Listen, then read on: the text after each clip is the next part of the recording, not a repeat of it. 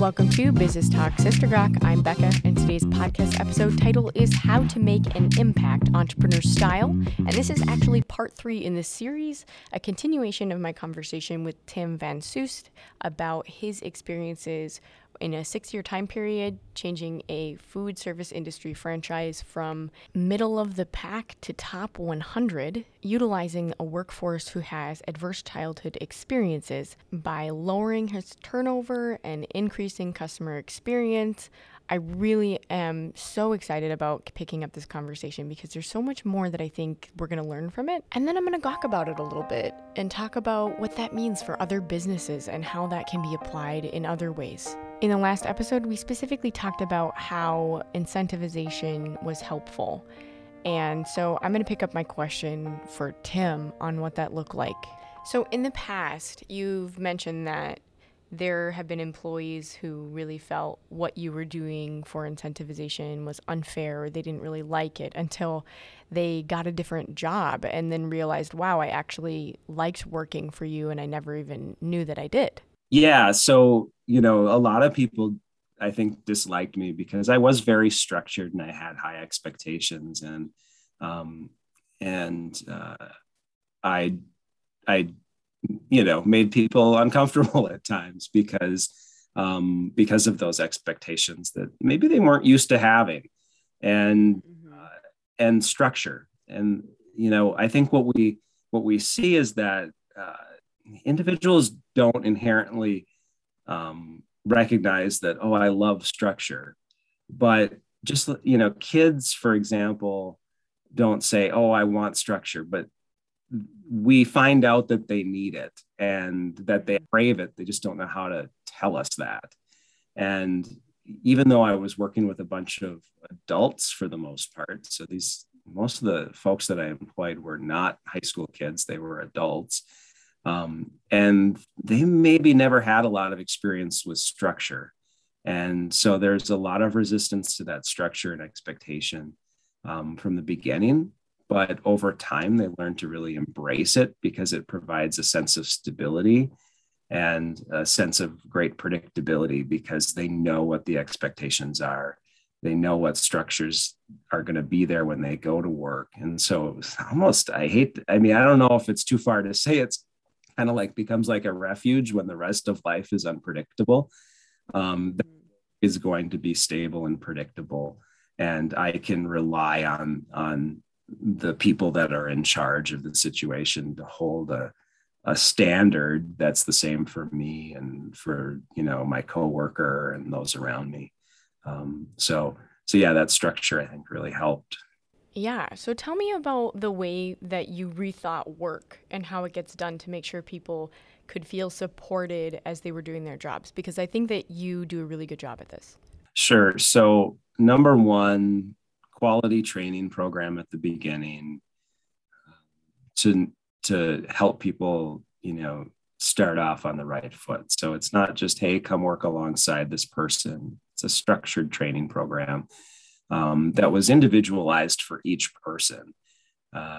So we might start with a group of 4 or 5 in a training program together as a starting point, but then a few days in, we're, going through as we get to know that individual and finding their strengths and weaknesses and working through those individually before they ever wait on a customer. I see so many places that will just expect somebody to start waiting on people on their first day. And that's a different philosophy than I had. I wanted to take time to help people feel comfortable in their role before they got thrown in and, just kind of a trial by fire approach.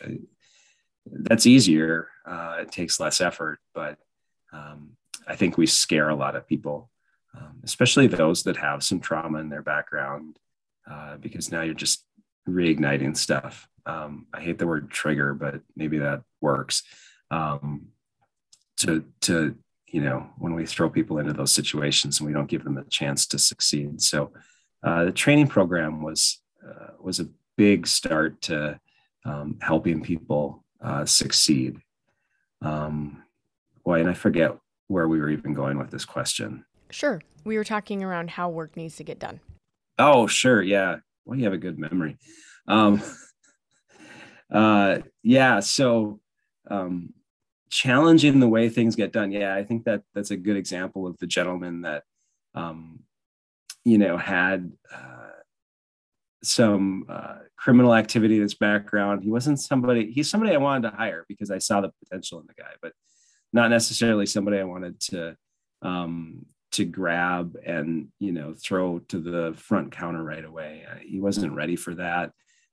He became ready for that over time, but so we ended up hiring him to clean in the mornings, which was backwards, right? So the common thought was you always leave the restaurant clean at the end of the night. The nights were getting long though, and a lot of my closers were like, "Oh, we're here till midnight. This is horrible. We don't want to be here that late," because they've got stuff to do or they get tired or whatever the reasons are. And so they were complaining to me about that, and it's like, what do you want me to do? You got to leave the restaurant clean. But then, kind of flipped things over and found this gentleman that needed an opportunity, had some pretty bad stuff in his background, but wanted to work. And ended up having him come in the mornings instead when there was a manager there doing other tasks. And he did just this phenomenal job of cleaning the restaurant and doing whatever we needed done, cleaning the outside. So we ended up with a superior result because he wanted to be there in the mornings, and he could be supervised in the mornings well. And so it's really win-win as we flip things around a little bit to think outside the box about how we just conduct day-to-day business. And I'm sure that if I sat and thought, there's other things that we flipped around over the years to accommodate work creatively for people that didn't fit into the existing mold, but really ended up helping us out in tremendous ways. Yeah, that's amazing that you were able to figure that out, and ended up being beneficial to everyone all around. So, do you have any advice specifically for business owners who are interested in hiring people who potentially have an adverse childhood experience or trauma in their background? So I think relationship here is so key. And this is tough because if we're talking to somebody who's an owner that's not hands-on, this is a tough thing, I think, to relay down to your general manager unless it's something that they're really passionate about. So I'll go with that caveat that this worked well for me because I was very hands-on and functioning both as owner and general manager. But I was able to take time to develop relationships with people. There were certainly the days where you say, this person is not going to make it. I'm going to let them go. And I would have that honest conversation with them. And sometimes there'd be tears because, they're broken. They're feeling like I'm not succeeding. I'm failing. I don't know what I'm going to do next. But the relationship, the time that I could take, and yeah, it feels like you don't have time to do it, but such a worthy investment. I think about a gal that worked for me for 7 years, and she came to me. She was missing work. She was underperforming, just didn't care a whole lot. And there was a day where I said, I've had it. You're not giving, we had a very honest conversation. But in that moment, it wasn't just condemning and saying, you can't work here anymore, you're gone. I was being patient, but being very honest and very clear about what my expectations were. And she was crying and it was difficult. But something changed that day where she knew that I cared about her success. And I went into the conversation thinking I'm going to have to let this person go. We left that conversation with a set of expectations. You're not going to miss work anymore. You're going to give me your best and you get another chance. And that second chance or third chance or whatever chance it was, that was the moment that changed. And she ended up becoming an assistant manager over time and becoming one of my most trusted employees.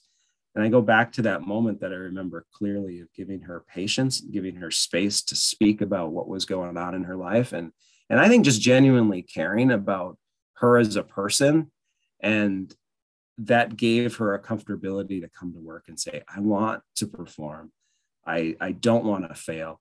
I see the path to success because it's being laid out for me. Like, here's what I could become. Because I think even in that conversation, I was saying, you have all the raw material to do something greater. And maybe that was the first time she heard somebody say, you have the raw material to do something here, but you have to harness it. And I think we can whiz through our days not understanding that people have never heard that, especially those traumatic backgrounds. They've never heard, you can do this. Like, I see something in you that gives me hope that you could be successful in this role. And I want you to be that person.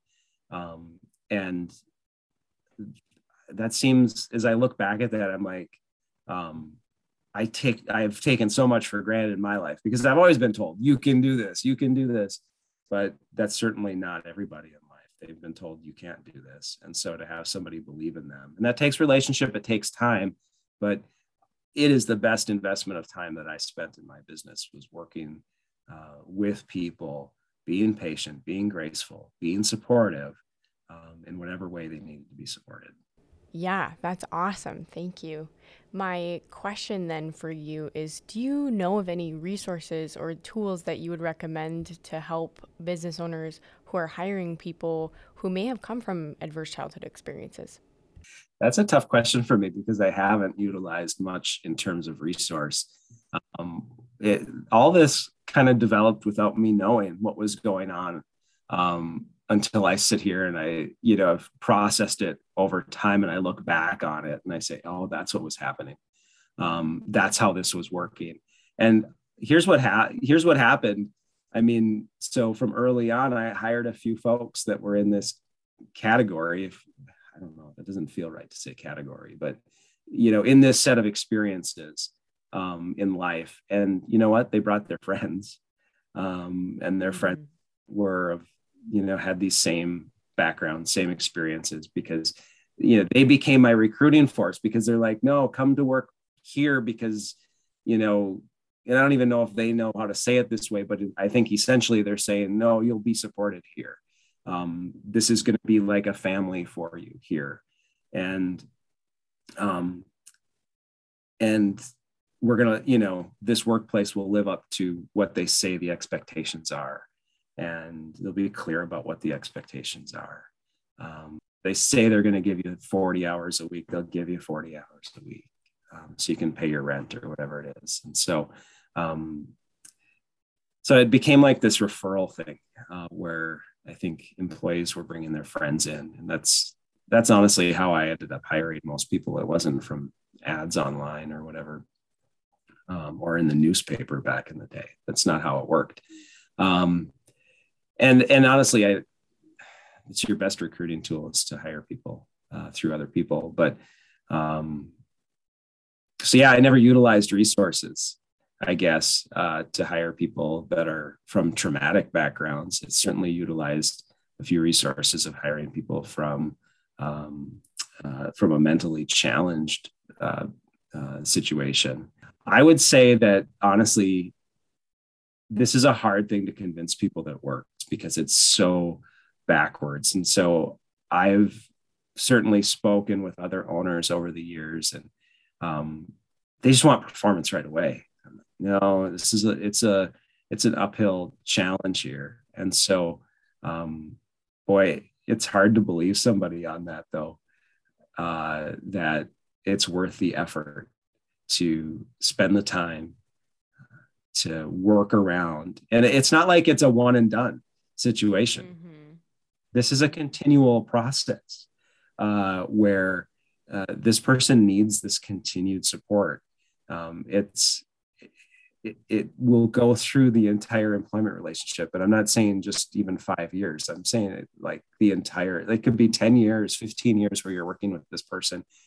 And they continue to need these set of adaptions or modifications or support that seems like, why am I doing this? Especially when there's always that temptation to just go hire those high school kids that we can catch on the way up for a little bit of time. This is a completely different model, in my opinion. And I think they're they somewhat are even exclusive, maybe, is part of my current thinking, that you can't do both. It's a one or other type scenario. And, the already successful person, grab them for a little while and go with it. That's certainly, I think, the most common model.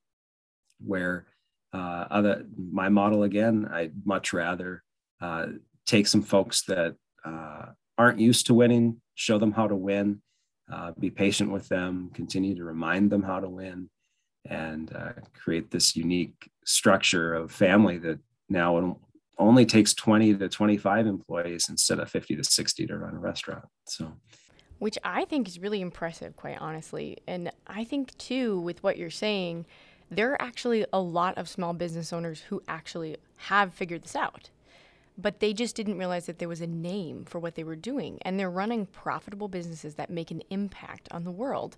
And I think that's really valuable to point out here. Oh, yeah, that's totally me. Now that you've shared with me a little bit about this, and I didn't know what the term ACE was, so I Googled it. And so, yeah, I don't know the terminology. I just know it worked.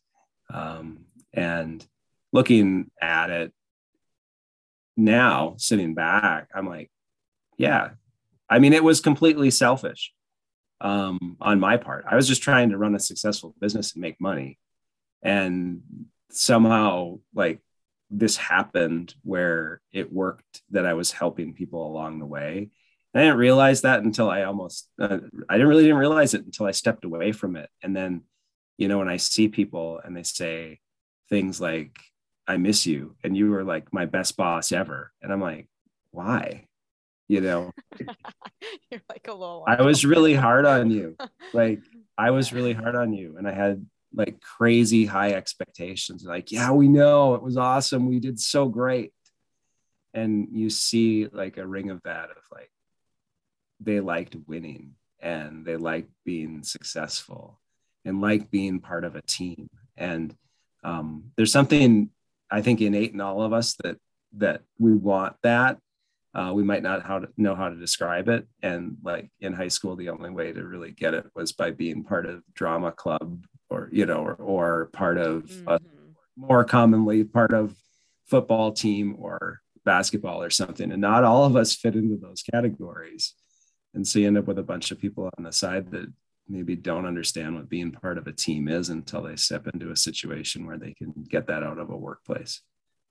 Yeah. Well, thank you so much for sitting with me and talking about this today, because I really do think that what you're saying is so valuable. Yeah, no, it's fun to talk about. And thank you. So in the Gawk portion of this episode, I really want to unpack some key takeaways that I think were really valuable for me about this conversation with Tim. If you fail at human interaction, it can be demoralizing to moving forward. And I think that was so key that he realized that when getting to know the individual's strengths and weaknesses in order to customize training around their needs before placing them in front of a customer role, like customer facing. And I think that that's a huge takeaway that's important in helping people build their confidence.